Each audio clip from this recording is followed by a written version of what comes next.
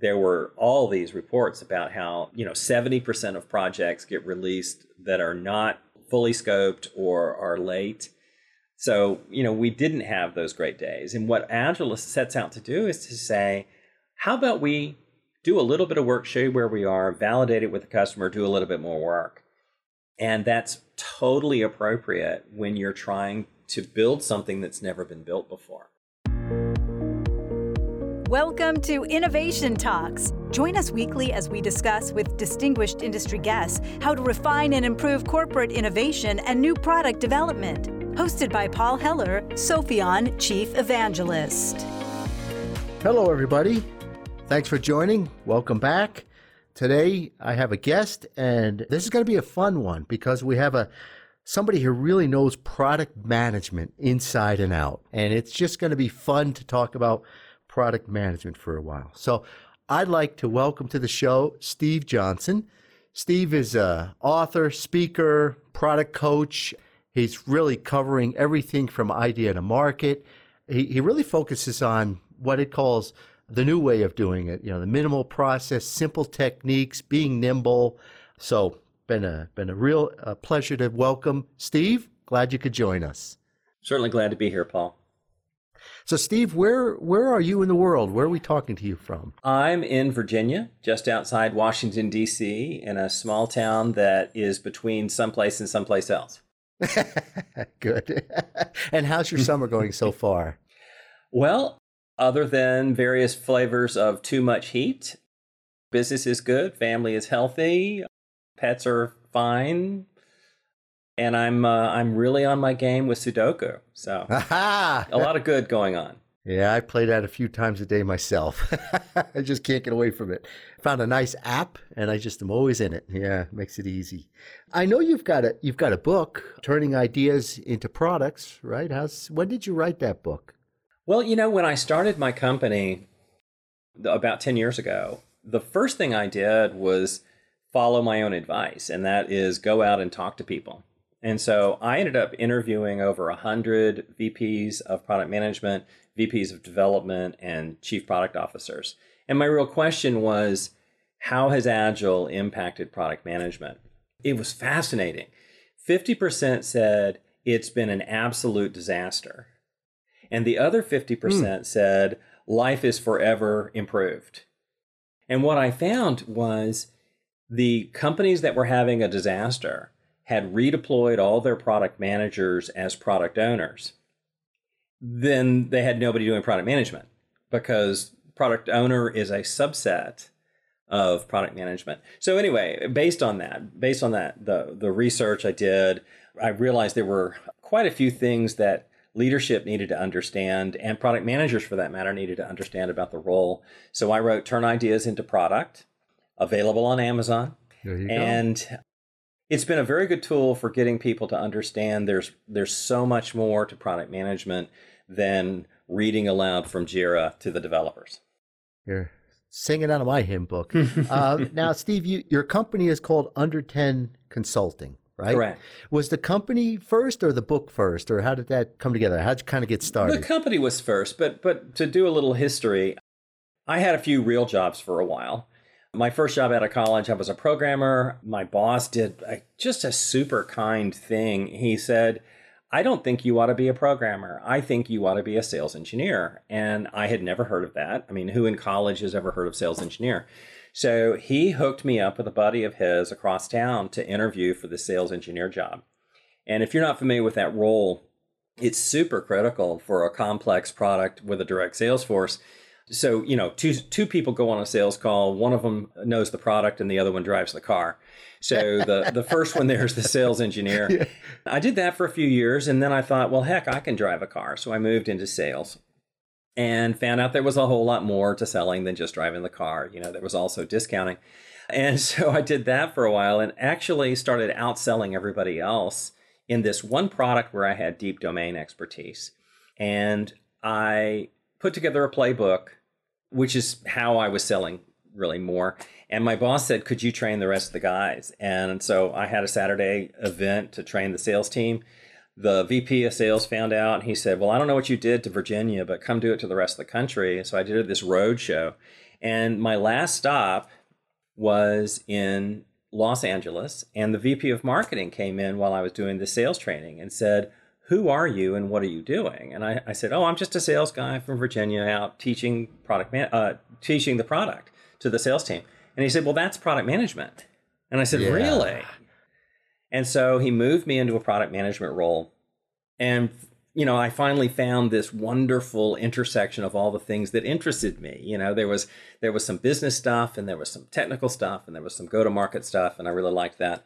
And then, I moved up through the ranks to be the head of marketing when a buddy of mine started Pragmatic Marketing. And, I'm getting awfully close to answering your question here, by the way. A buddy of mine started Pragmatic. A couple of years later, he called me and said, "Dude, I'm making a living. Come join me." We grew Pragmatic over the 15 years that I was there, and had a wonderful time doing it, except so many people came up to me during and after the training and said, "Can you come back and help?" So I set off to do that. I sat down with the leadership and said, "Hey, do you want to get into the consulting business?" And they said, "No, we really, really, really don't." So I started this thing called Under 10 Consulting. And the joke of the title, the joke of the company name made so much sense at the time, but you can't do all the 37 boxes of the Pragmatic Framework. You focus on only 10 or fewer. Focus on under 10 of the boxes. So once you hear that, you go, "Oh, that totally makes sense." But so to answer your question, I started Under 10 Consulting about 10 years ago and did my due diligence. I interviewed potential buyers about what their issues were and realized that, most teams are living in utter chaos.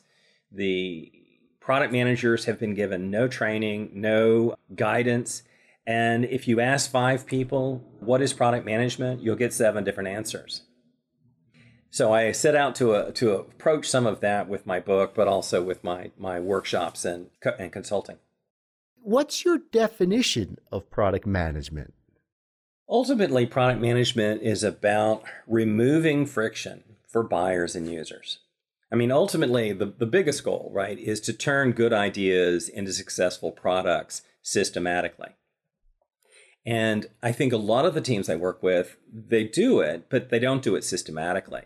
They do it through individual heroics, which is why there's so much different. There's so many things different about one product versus another. And I've seen this in the leadership. The product manager number 1 presents a roadmap, and product manager number 2 presents a roadmap, but it's a different format. And product manager number 3 presents a roadmap, which is done in Excel or PowerPoint. And it's frustrating to the leadership to look at these 3 different things all calling themselves roadmaps. So over the last 10 years, I've really focused on helping teams figure out what their process is. And here's another one. Every company is unique. The best practices of that company may not be the best practices of this company. Different people, different products, different cultures. And so what I try to help them do is find what is their best practice, not the industry best practice. And along the way, I've realized just recently that what I've really been doing is helping them implement what we now call product ops. This consistency, this standardization of methods and access to data and tools that we're using to communicate. Is there a concept of a real best practice, or is there a starter set? I've heard companies say, we don't know how to do this. Can you give us something to get started? Is there the concept of, there really is a best practice, or at least a starting point? How do you put those two together? There are some central truths, but even those central truths are not consistently held within a company. So for instance, to people in product management, or for that matter, development or design, would all agree that firsthand experience with the customer is a key to building great products. I take that as a given. It's a tautology. It's a core belief. And yet I visited a client a while back to do some team assessment. And I said, how many of the product managers actively spend time with customers? The answer was none of them. And I said, well, we need to start there, and the sales team went insane. They're like, we're not letting any of those product managers into our territories. And once you're in this concept that customer discovery is done by product management, it blows your mind when you run into companies that refuse to let product managers talk to customers. And in big companies, it's generally because the sales team says, well, if you're going to talk to a customer, I need you to talk to this prospect and, help me sell the deal. But that's not customer discovery. That's sales engineering. That is fantastic. I'm just thinking of our own journey in Sopheon around product management. It so much supports what you're saying, what we find as well. You coined a term, no chaos product process, right? Tell us about that. Well, again, as I said a while back, what I find when I talk to product execs as well as product managers is there isn't really a process. What they have, well, you know what they have? They have a development process. Yes. Right? Right.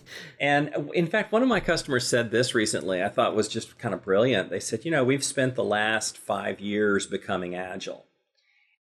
And yet they haven't, actually. What's happened is development has become agile and is surrounded by a waterfall company.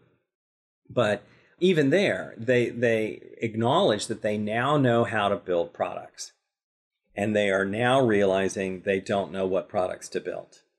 Isn't that fascinating? Yeah. So if you think about that process, right? Development is just one small piece of it. It might be a big piece for some people, but there's so much around it that's necessary. Yeah. I mean, it starts with who are we trying to serve? Who are the personas? And, even these little things that I talk about, like personas, I talk to some people and they go, oh, yeah, personas don't work for us.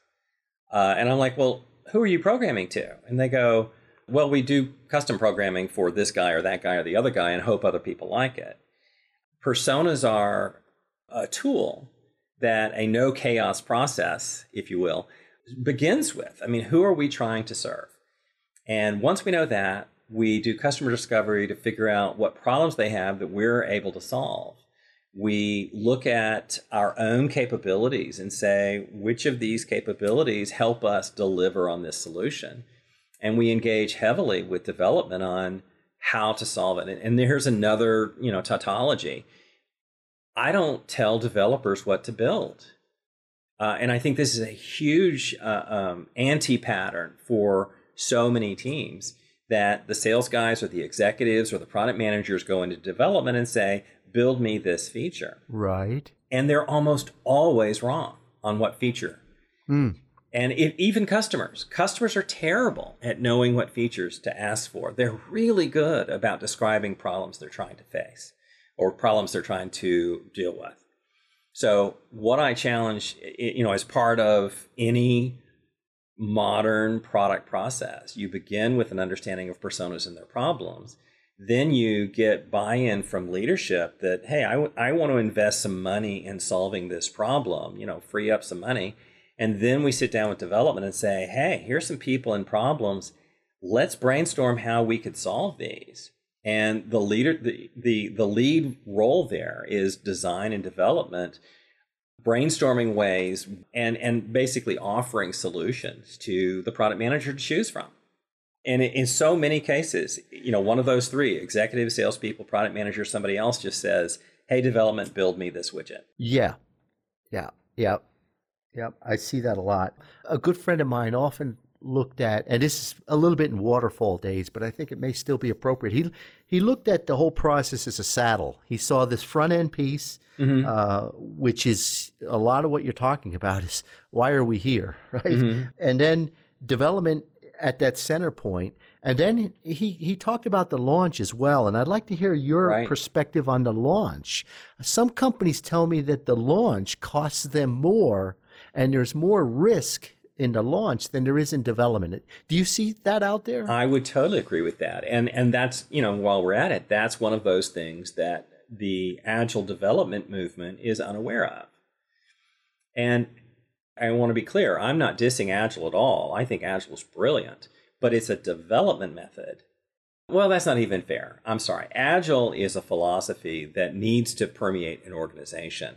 But in terms of implementation, what most people are doing when they, quote, go agile, is they're implementing Scrum or something like that within the development team. And as you said, everybody else is still waterfalling. But there's nothing in most development methodologies that embraces the fact that once we're done building it, we have to somehow, let people know. In a typical development way, we would say, well, okay, we finished doing all the testing and the building and everything. We're ready to make it available today. It's available. And, suddenly the customers are like, why is the user interface changed? And they call their sales guy, and the sales guy goes, well, what are you talking about? I haven't logged onto the product in months. I don't know what you're describing. And, there's just there's chaos again. So a no chaos playbook is going to start with business planning. It's going to move into functionality design, whether that's software or content or some other solutioning. And then it's also going to embrace, now that we have it, how are we going to go to market? Yeah. It's I think you're doing a very good job of positioning Agile where it is, where it needs to be, and recognizing that there's a lot more to it to get from idea to market. There is. There totally is. However, I will say, I was doing a session in Dallas, and it was quite fascinating. After they had just gone through Scrum training, and then somebody in the marketing department said, well, we need a process for launch. And I went, well, why is launch any different than development? I mean, you still have a set of problems you're trying to solve, a set of personas you're trying to communicate with. You need to break that work down into 2-week sprints. And, why? Don't confuse Scrum with development. Scrum is a planning method. And if you're not using Scrum, actually what I teach more of is Kanban. Yep. But still, planning is planning. And yet what they said to me was, oh, no, we need to know what features are coming out 9 months in advance. And I'm like, well, gosh, I need to know how this stock is going to do 9 months from now. But we're both going to be disappointed here. Who knows what's coming out in 9 months? But I can tell you what problems we're trying to solve. I think if a company can answer that question, what problems are we trying to solve? They've got a grounding, a foundation, right? Agreed. And if they don't really know that, and that's why that upfront work is so important.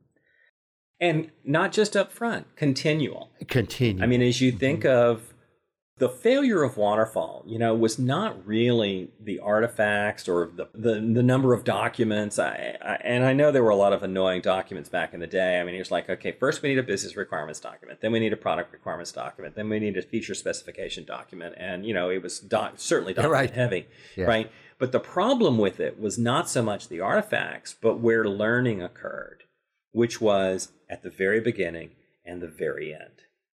Yeah. I know a lot of people in the waterfall days look back and some people miss those documents because they did bring structure that's missing. A lot of it moved into stories and epics, right? And you have to say, it moved. It's just changed and went into a different form. And yet, I've said for years, friends build products while enemies build documentation. And my example is your will and mine. We both, I'm sure, have a legal document that was done by a lawyer that explains everything. And of course, I don't know about you, I read mine and I go, it's taken him 27 pages to say the kids split it. My whole will is 3 words. And, I probably don't even need a will unless the kids fight. Unless there's, some other person who swoops in and says, oh, no, I own some of this. But what we did with the lawyer and what we did with our kids is talked. And I think as much as possible, stories are a container or an invitation to a conversation. And in the old days of writing MRDs and PRDs and BRDs, we were trying to anticipate every objection. And we ended up with these documents that read like a will instead of a document that read the kids split it. So let me run with that one just for one more second. Yeah, please, because it's great. It resonates. Yeah. Yeah, the kids split it. So after we did our legal stuff with our lawyer, we had to sit down with our kids and said, okay, just so you know, I mean, you guys are 50-50 here. You're going to split everything. But, of course, I did write in the will that Chip, my son, would get all the musical instruments. And my daughter will get all of my wife's jewelry. Not that there's that much of it, according to my wife. But anyway, there's this real pregnant pause in the conversation. And finally, my daughter said, but Daddy, I want one of your guitars. As we talked about before the program began, I paid my way through college playing guitar in bars. And I, over the years, have acquired a good many of them. And they keep getting taken away from me by my son, who is a professional musician. But still, the argument of my son being the musician should get all the guitars makes sense. But then my daughter was like, but wait, you've been playing guitar my whole life. I want one of them. And you know what? A little tiny fight broke out as to which one she wanted. Yeah, right. Right? You know, the one that Dad played most often is the one she wanted. And Chip is like, oh, no, that's the best guitar. One. You're kidding me. You know, here, let me give you this plastic one we bought from Sears, you know? And so, you know what? Good thing we hashed this out in a conversation before it went to court. Because a lawyer is going to look at the contract and say, well, no, according to the will, he said all the instruments go to the son. And I think there's some of that attitude as we remember the old days fondly, I suppose. But I think we need to remember the old days were not as great as we remembered them. I mean, it's kind of like the people a little bit older than me who look back on the 60s as this wonderful time when America was like destroying itself. You know, the 60s were a horrible time. You go back and look at pictures of everybody and you go, everyone is dirty and needs a haircut, you know? So the good old days of Waterfall weren't really that good. And for years and years, there were all these reports about how, 70% of projects get released that are not fully scoped or are late. So, we didn't have those great days. And what Agile sets out to do is to say, how about we do a little bit of work, show you where we are, validate it with the customer, do a little bit more work. And that's totally appropriate when you're trying to build something that's never been built before. I start to see people abusing Agile.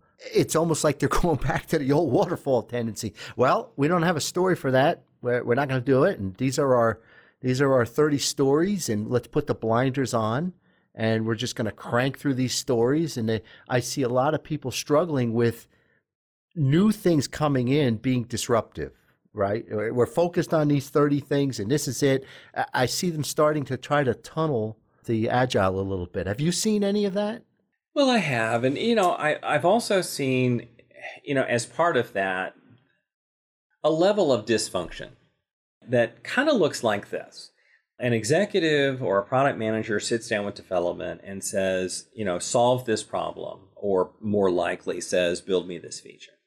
And then 2 weeks goes by, development comes back and says, okay, here's your feature. The executive or the product manager, whoever asked for it, goes, right, I hate what you did. And they're like, okay, well, what's wrong with it? Well, it's not yummy enough, or it needs to be shinier. And the developer's like, you know what, how about this? I obviously don't know what you want. Why don't you tell me exactly what you want, and I will give you exactly what you ask for.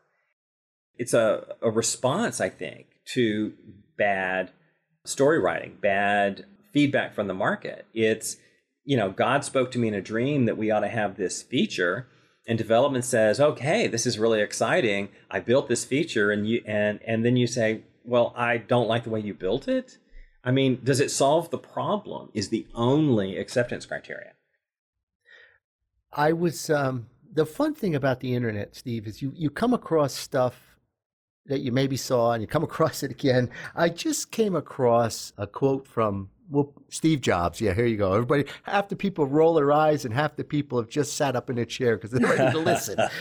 Well, that's how you be a consultant. First, you have to be a consultant, you have to not work at the company you're doing consulting with. You have to have a 4-square grid as a tool, and you have to be able to quote either Steve Jobs or Peter Drucker. Well, here comes the Steve Jobs Here we go. quote. Hit me with some Steve Jobs. 2003, and he was talking about design, and he said design is not the veneer. And we see a lot of people saying, you know what, I need to redo the design, I need to make it look different, I need to make it look better.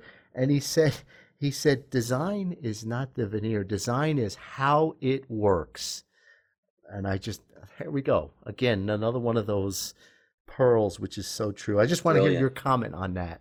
I totally agree. I mean, it's when, for instance, on simple things, I mean, looking at your phone or, some technology you have, some of them have an on-off option.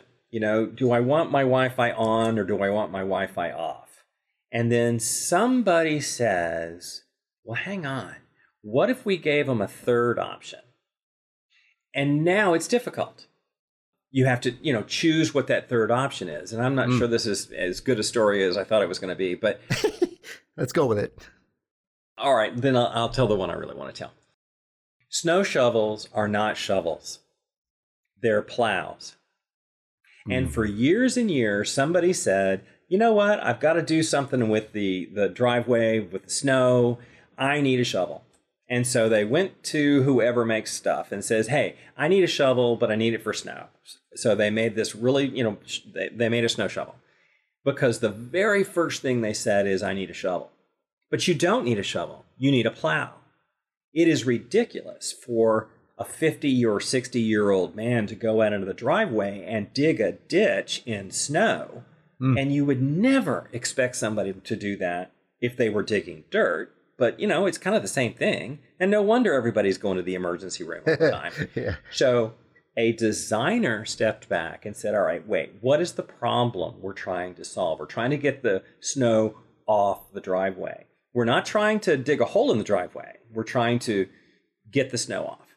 And so they redesigned the shovel to be a snow plow, which you push the snow off the driveway. And along the way, they introduced that S-bend in the handle so that you'd push with your legs instead of your back. And I think that is the perfect example of what Steve Jobs was saying, is solving the problem is the design. And there is a quote that I can't remember, but I'll text you afterwards.